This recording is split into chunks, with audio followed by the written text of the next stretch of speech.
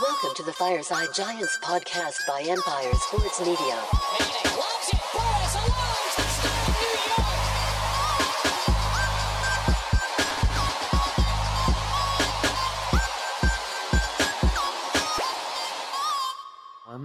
How's it going, Giants fans? Coming off a big win over the Houston Texans, 7-2 on the season, the worst 7-2 team in football. I'll take it. We go from here. Coming off the bye week, definitely getting a dub is nice. A lot of things to talk about regarding this game, some shortcomings, some downfalls, some spotty play, some inconsistencies, but otherwise, the Giants still managed to, kind of extract wins out of these suspect performances at times. And that kind of shows that the Giants are better than what they are, you see on the screen sometimes, or you see in person, despite all the penalties, despite all of the issues that they had in the second quarter, really throughout this game, they still managed to win. And I think that's a pretty good indication that this team is where you want it to be in terms of if you play clean football, if your offense gets better, you start to plug some pieces during next offseason, whatnot.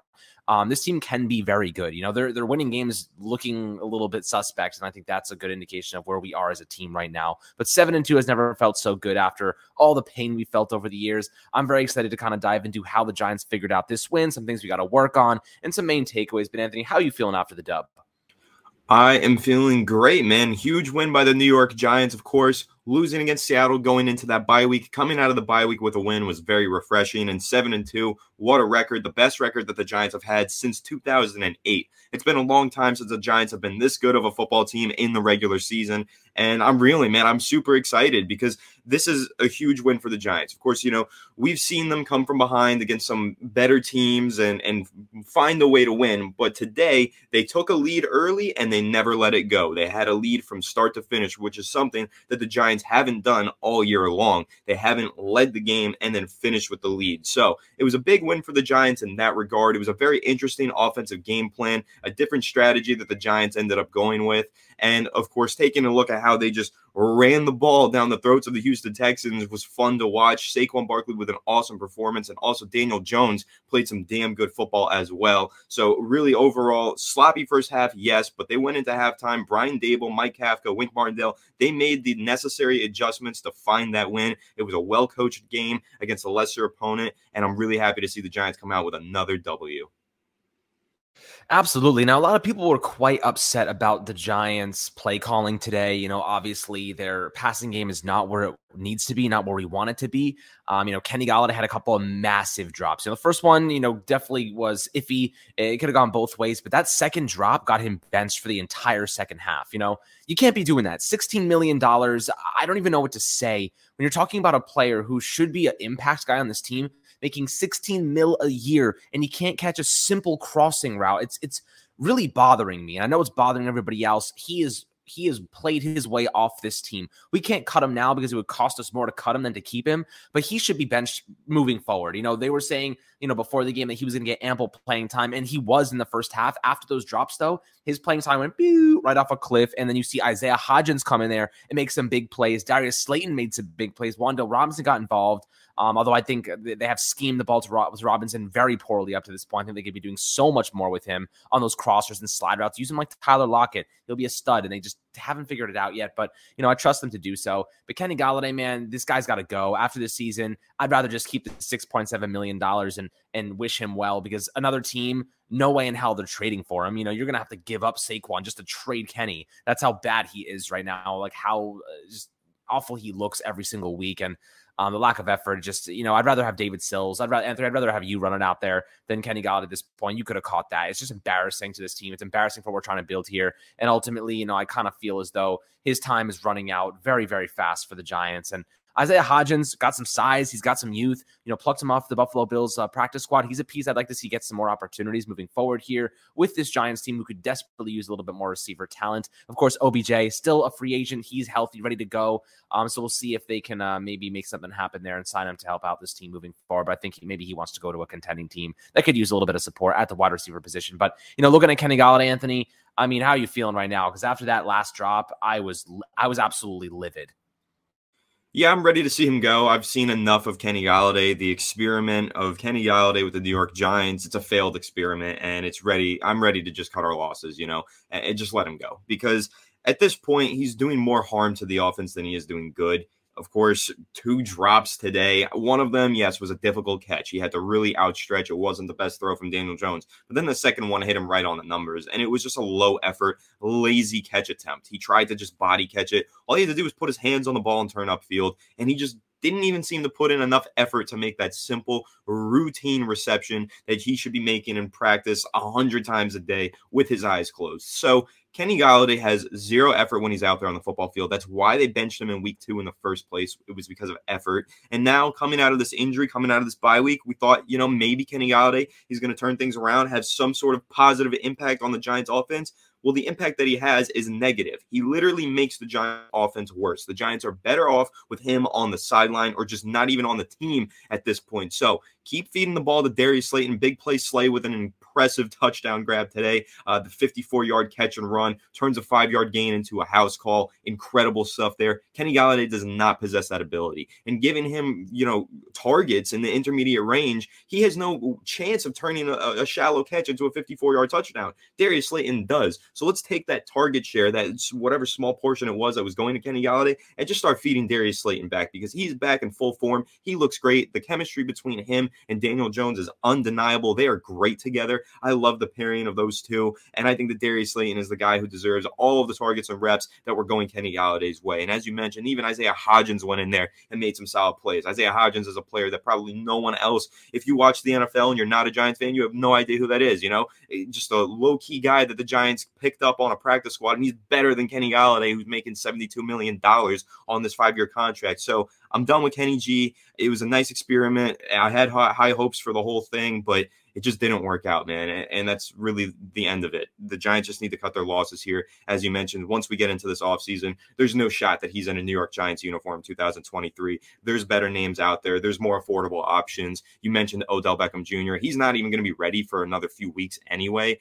He was cleared to return, but now he has to get back into football shape. Whatever team ends up signing him before season's end is going to be looking to sign him for the next few years, more so than just signing him for this season. So I actually do think that makes sense for the Giants if they're looking long-term to try and get OBJ on this reunion contract to end out his career here. But right now, taking a look at what the Giants have in the receiving core, they don't have a whole lot of talent, but they do have Darius Slayton, who's playing some damn good football right now. And Kenny Golladay, man, he's not cutting it, does not deserve to be in the lineup. And when he's in the lineup, he does more harm than good. So I'm ready for him to just stay on the sideline for the rest of the season.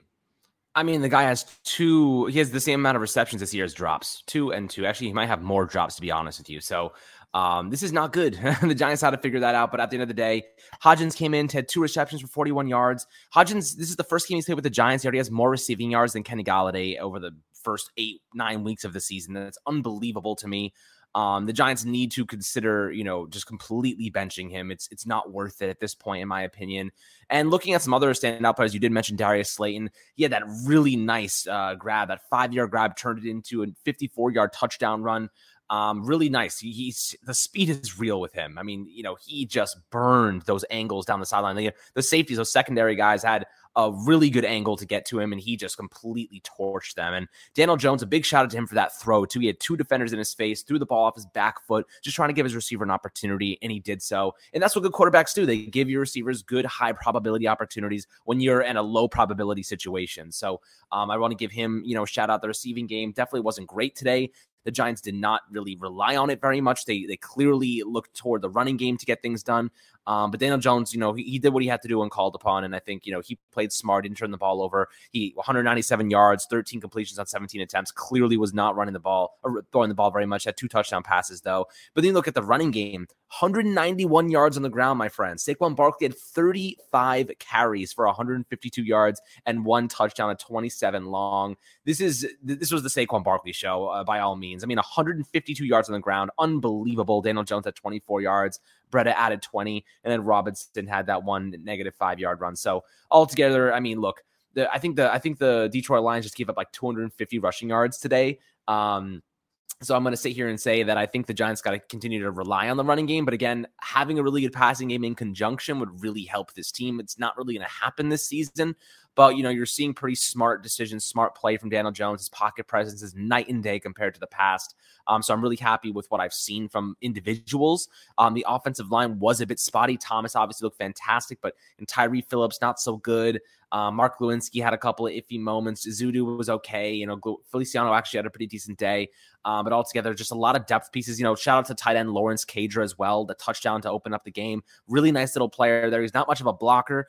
He's a transition receiver to a tight end. So, he's pretty good speed, some good hands. And I like him as a nice little piece on this Giants offense while Daniel Bellinger recovers from that eye injury, Anthony. But when you're looking at the defensive side, some big standout players from this. And, notably, we're going to talk about Dexter Lawrence, who had 2 sacks today, or a sack, he had a tackle for loss, 5 quarterback hits. Dexter Lawrence, 5 freaking quarterback hits. Jason Pinnock had a pretty nice day, 1.5 sacks, 2 quarterback hits, 4 tackles. And Leonard Williams had 9 tackles and a quarterback hit, a half a sack.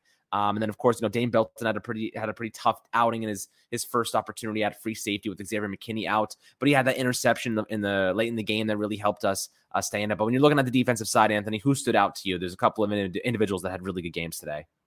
Yeah, there's a few. And honestly, standing out in general, Wink Martindale, he has done a tremendous job, a spectacular job with this defensive unit so far this season. And that continues into today's game. I mean, Wink Martindale has just done such a fine job. These players know exactly what they're called upon to do. He's dialing up some very creative blitzes. The players are getting pressure on the quarterback in general. Leonard Williams is one of those standout performers from today's game. He was constantly in the backfield, whether that was in run defense or as a pass rusher. He ended the day with 9 total tackles, leading the team as an interior defensive lineman in tackles. It's a very difficult feat to accomplish, and he accomplished that. So 9 total tackles, a half a sack, and a quarterback hit. Just a super active game from Leonard Williams, including that forced fumble on the goal line. And then, of course, you're taking a look at Dexter Lawrence, who's just been on a mission this season. He is a man on a mission. Extend Dexter Lawrence. He deserves every penny that he has coming his way. He is a huge boost to the Giants defense every week that he's on the field, and the Giants need to keep him around long term. As you mentioned, 5 quarterback hits, a sack, 5 total tackles.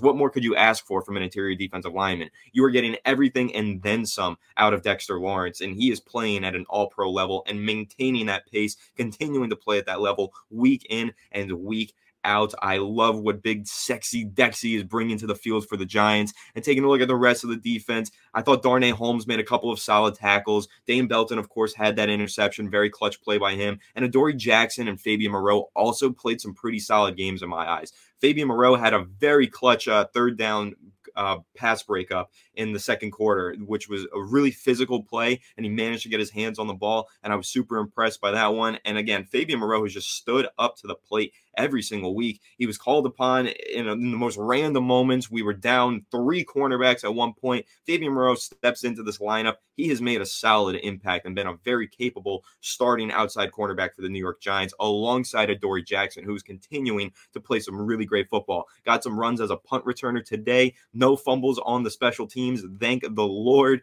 The special teams did not sink the Giants this week. And he also caught the game-winning recovery on the onside kick at the end of the game. So shout out to Adoree Jackson for that. Again, stellar performances across the board from the defensive side of the ball for the New York Giants. Again, I just love everything that Wink Martindale is doing with this defense. Every single player that you can imagine, they're just playing the best football of their lives right now. Every single one of those players. He is getting the most out of every single player. They're all realizing their maximum potential right now. That speaks volumes to the type of coach that Wink Martindale is and how good he is at developing homegrown talent. So I love Wink Martindale's defense through these first 9 games, and I can't wait to see how the season finishes out, because Wink Martindale is honestly making a case for assistant coach of the year. Yeah, I would definitely say so. Mike Kafka had a little bit of a iffy game calling day today, but the Giants just can't rely on their passing game just yet. Evan Neal hopefully gets healthy here in a couple of weeks, maybe even next week against Detroit. They have a pretty potent offense, so the defense is going to have to step up. St. Brown over there is really, really good. Amon-Ra, nasty player, and Jamal Williams and DeAndre Swift, they got a lot of talent. So it's going to be a tough matchup for the Giants. But as we've seen, when the Giants are playing bad, they can still win games. And I think that's the biggest takeaway from today. The Giants did not play very well today. The defense had a couple of big moments, got gashed by Dameon Pierce a couple times, and they still won, and pretty handily. You know, the Texans tried to do some things down the stretch there, and the defense had to hold up. I'd like to see the offense do a little bit better in closing out that game. But ultimately, like, the Giants won that game pretty nicely in the second half, and, you know, they really beat themselves. So it was pretty impressive in my opinion. And I think that if the Giants can be a little bit more efficient and productive in the near future, we're going to see them win these games more handily and become a dominant team. But again, we need a lot more pieces. There's a lot left to be done here. But a couple of things that I will note is that, you know, Kenny Galladay's got to be fully replaced by Isaiah Hodgins. I think, you know, we can confirm that. Isaiah Hodgins, first game as a Giant, practice squad for Buffalo last week.